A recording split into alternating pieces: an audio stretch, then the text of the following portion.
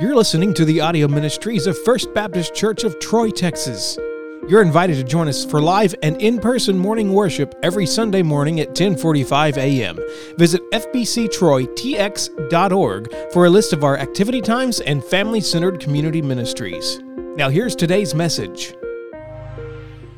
We're going to continue on Christ in the Old Testament, and we're going to be in the book of Proverbs. Now, I'm going to be real honest with you. I started reading through the book of Proverbs, and I'm reading, and I'm reading, and I'm reading, and I'm hunting for Christ in the book of Proverbs.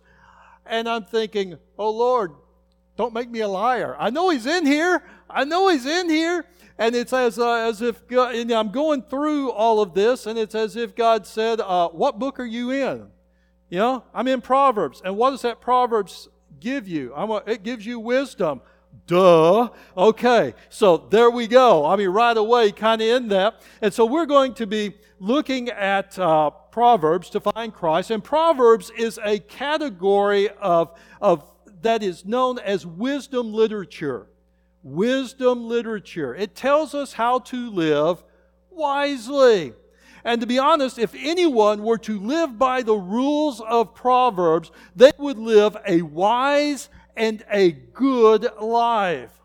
Many of these Proverbs that are in the book of Proverbs were actually credited to Solomon, right? The wisest man who ever lived that did the stupidest thing that any man could do. I mean, you know.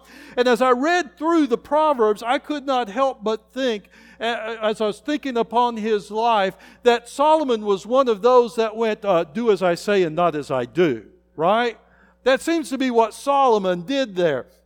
But because if Solomon would have followed his own advice, Proverbs, he wouldn't have had all the problems that he had. Okay? And maybe that's why he wrote them, is because of all those problems. Man, don't do this. Look what this will get you right here. The book of Proverbs is not only wisdom literature, but it is also poetry. It's very poetical. And the emphasis is on the picture that is painted by the words. To read Proverbs is almost like going to an art museum. Okay, guys? In order to understand its fullness, you got to kind of step back, pause, and ponder upon it a little bit.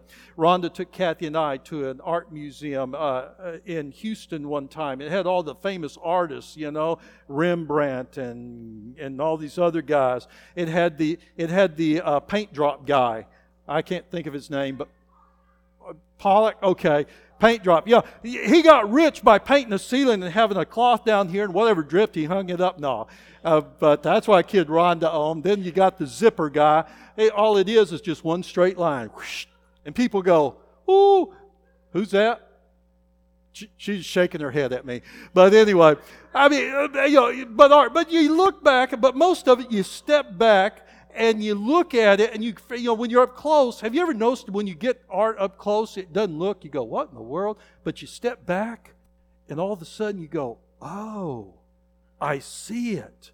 I see what it's trying to do. And when you look at it and you ponder upon it, Proverbs is something like that. As you ponder upon Proverbs, you'll be reminded of Christ.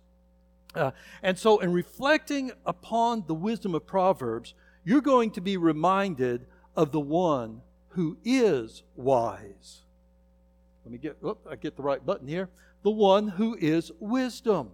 As you read Proverbs and you consider the wisdom that is there, honestly, folks, you have to marvel. You really do. Solomon said this, that the Proverbs are for learning what wisdom and discipline are, for understanding insightful sayings, for receiving wise instructions in righteousness, justice and integrity, for teaching shrewdness to the inexperienced, knowledge and discretion to a young man. A wise man will listen and increase his learning, and a discerning man will obtain guidance.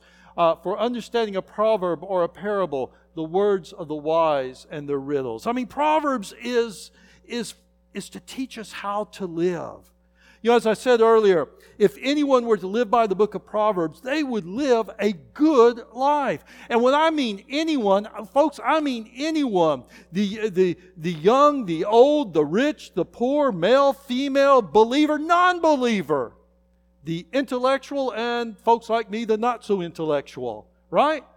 I mean, these Proverbs aren't just for special people. They are literally for anyone to live. And in them, you will find the wisdom for living life.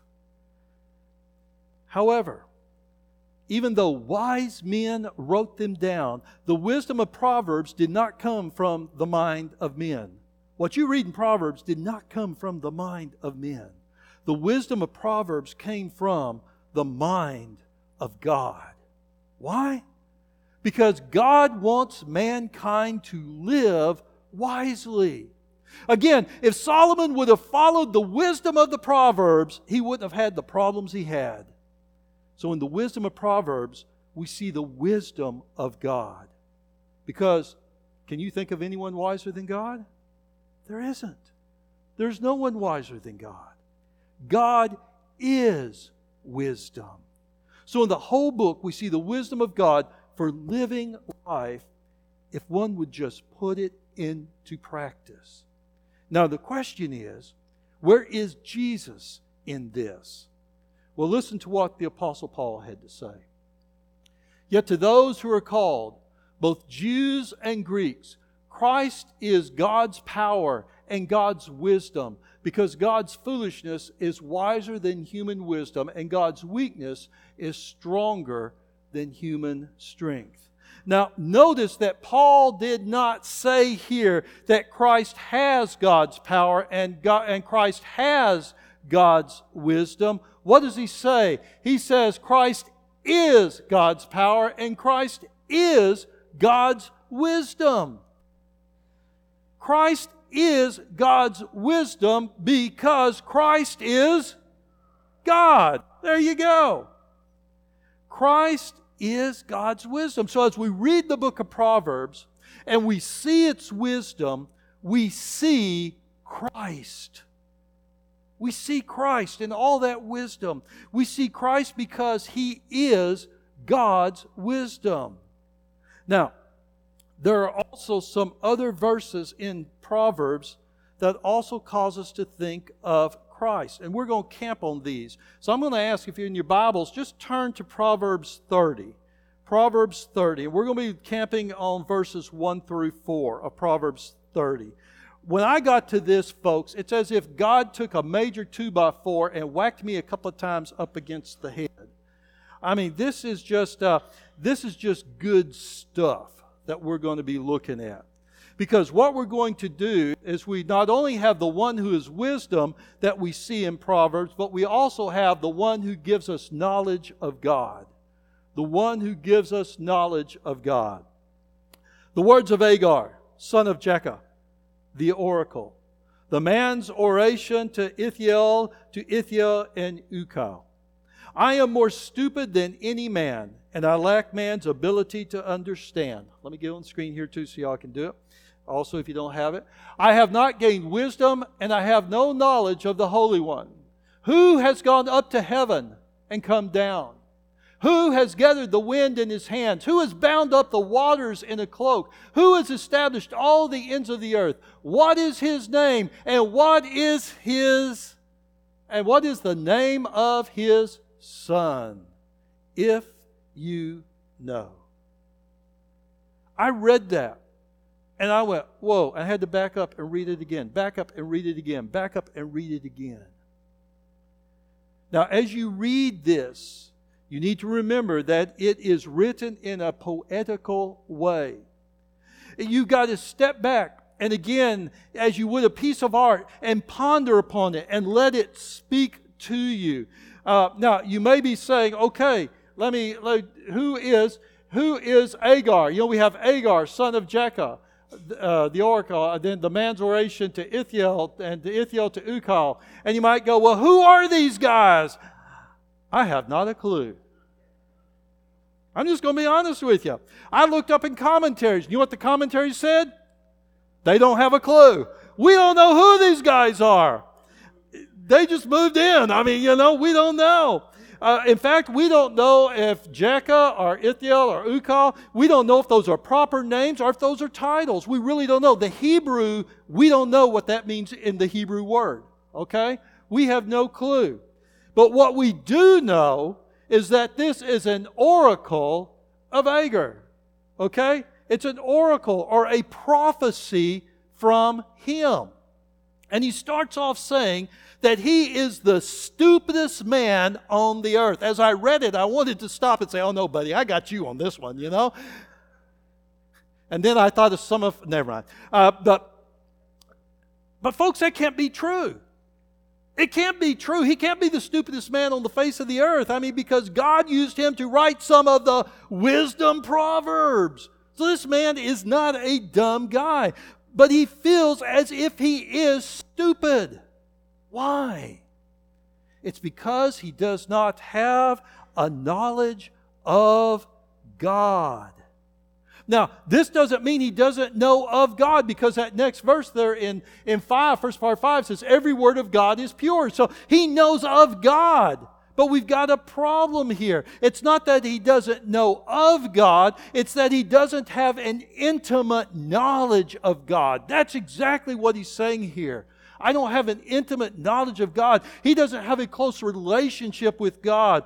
And that's what he wants. That is the wisdom he desires, to know God in a close and an intimate way. With everything he knows. With all that he knows, all the worldly wisdom this man has, if he doesn't have an intimate knowledge of God, then it's as if he knows nothing.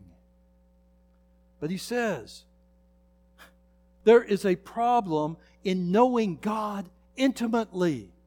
He has a problem. He asks, who has gone up to heaven and come down? What he's saying here is, how can I get to know God when I can't get to where he is? I mean, if I want to get to know you, I go to your house, we sit down, we talk, we eat, we drink a cup of coffee or a Diet Coke or something like that, you know. We spend time together, but Ugar's saying, how can I get to know God? I can't even get to where he is.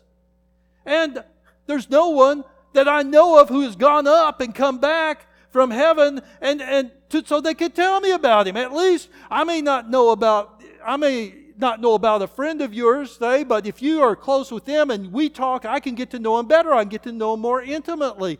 Agar is saying, I don't even have that. To have an intimate knowledge of someone, you have to be with them, spend time with them, or find someone who has and spend time with them. That was a problem in the Old Testament.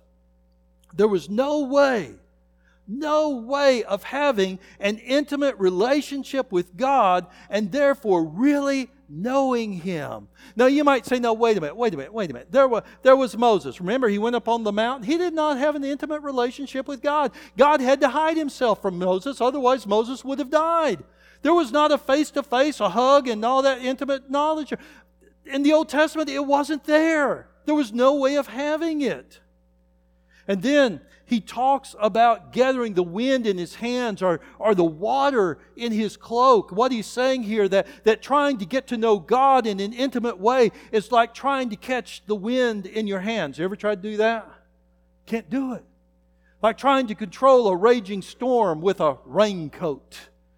It ain't going to happen. It's futile. You can catch, as you read this, you cannot help but hear the frustration in his writing. The frustration in knowing what he perceives as the futility of trying to know God. He asks if anyone can create. The idea behind, as he has there, establishing the foundations of the earth, that's creation language. Has anyone created? His reasoning is this: if someone has created, then they will have to personally know God who Himself has created. So if you've created, then you'll know God who's created. But of course he says, no one has. Again, futility. He's saying that if someone's done any of these things, then they will have an intimate knowledge of God. But no one has. And so there's no way of knowing God. There's no way of really knowing God intimately. And then Agar asks another question. And in this question now, he is referring back up to not having the knowledge of the Holy One, of God. He asks this question: what is the name of God? What is the name of God? Now, any Israelite who would have been reading this would have said, oh, I know. It's Yahweh. I know God's name. I got this one right. And I could see Agar going, well, that's good. Now let me ask you another question. What's his son's name? The Jew of that day would have stopped and said, what? I don't know. In fact, I didn't even know he had a son. Just because you know someone's name doesn't mean you know them intimately. Right? I can throw around the name of George Strait all day long. Doesn't mean I know him intimately. I can throw around the name of George Bush all day long. Doesn't mean I know him intimately. Right? And what Agar is saying here, in his two questions, what's the name of God and what is the name of his son, is this. It's how can you know God intimately if you don't know he has a son in the name of his son? How can you say you know him intimately? In knowing the Son, they would be able to have an intimate personal knowledge of God. That's really the whole context of those 4 verses there in Proverbs 30. Agar saying, I am ignorant because I don't know God intimately, and I can't know God if I don't know the name of His Son. And you can't say you have an intimate relationship with God if you don't know the Son. Proverbs 30 is really all about a mystery. It really is. It's a mystery. Who is God? Who is His Son? What's the name of His Son? The mystery of how can I know God intimately? And that's where Proverbs 30 leaves us. It leaves the reader hanging with that mystery. Can I ever get to know God? Can I know God intimately? Can I have a personal relationship with God? How can I do that? That's where it leaves us, and it just leaves us hanging there.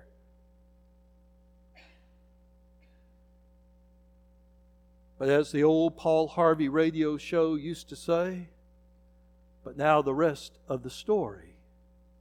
For those of you too young to remember Paul Harvey, find an old person and ask them. I'd be one of them. The Apostle Paul in Ephesians is on the other end of the mystery. Okay? Here, Agar's on this end. He's looking, so we have no clue. I have no clue. What is this? We have no idea. The Apostle Paul's on the other end going, I got the answer. I got the answer. He knows the answer to the question of Proverbs 30. Let me get here. Whoops. I'm pushing the wrong button the wrong way. The mystery was made known to me by revelation, as I have briefly written above. By reading this, you're able to understand my insight about the mystery of the Messiah.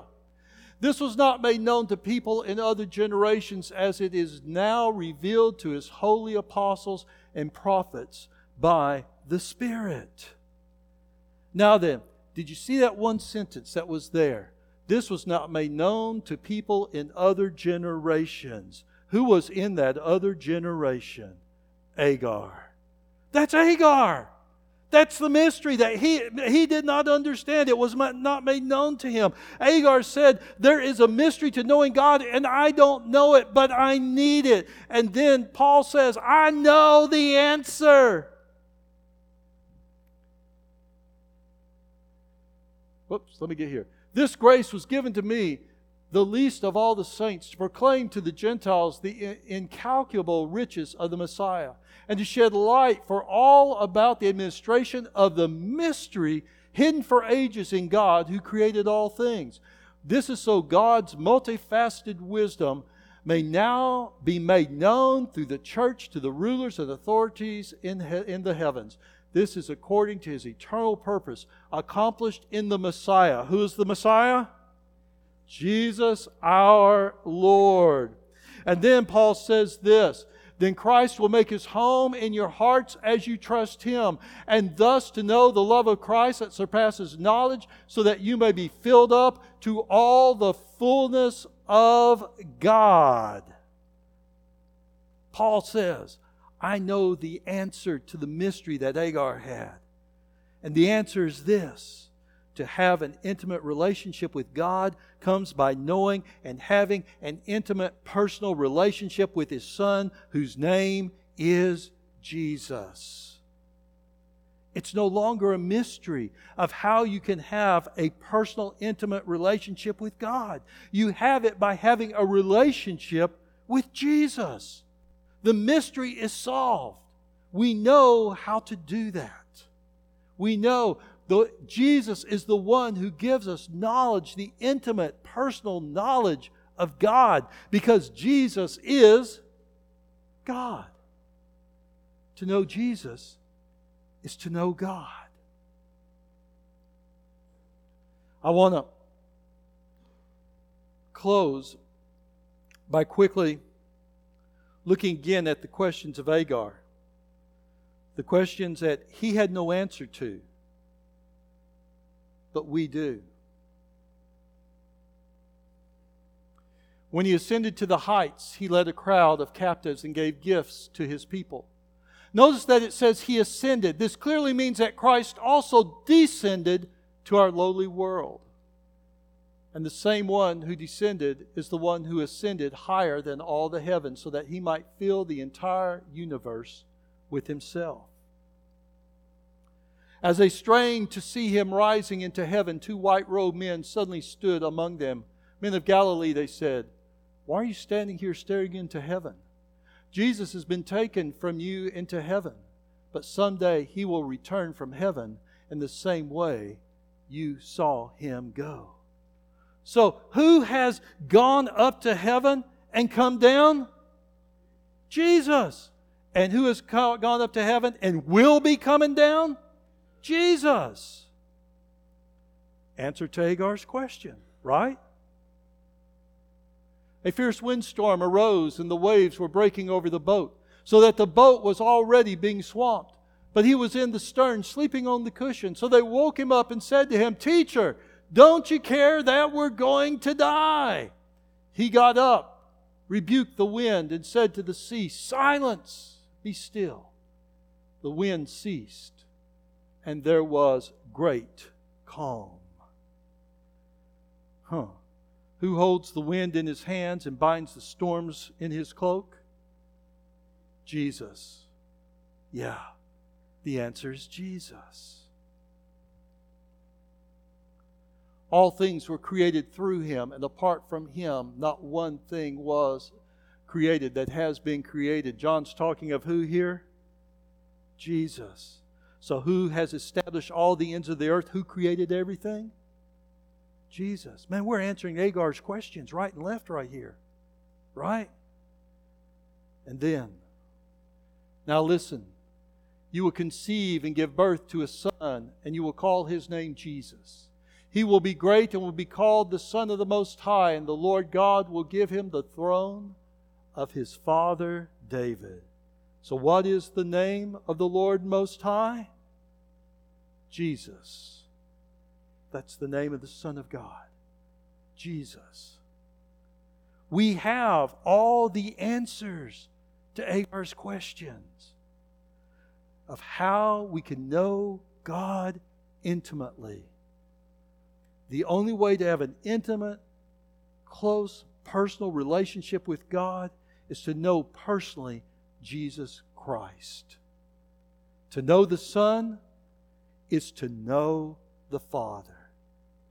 There is no other way. That's it. I mean,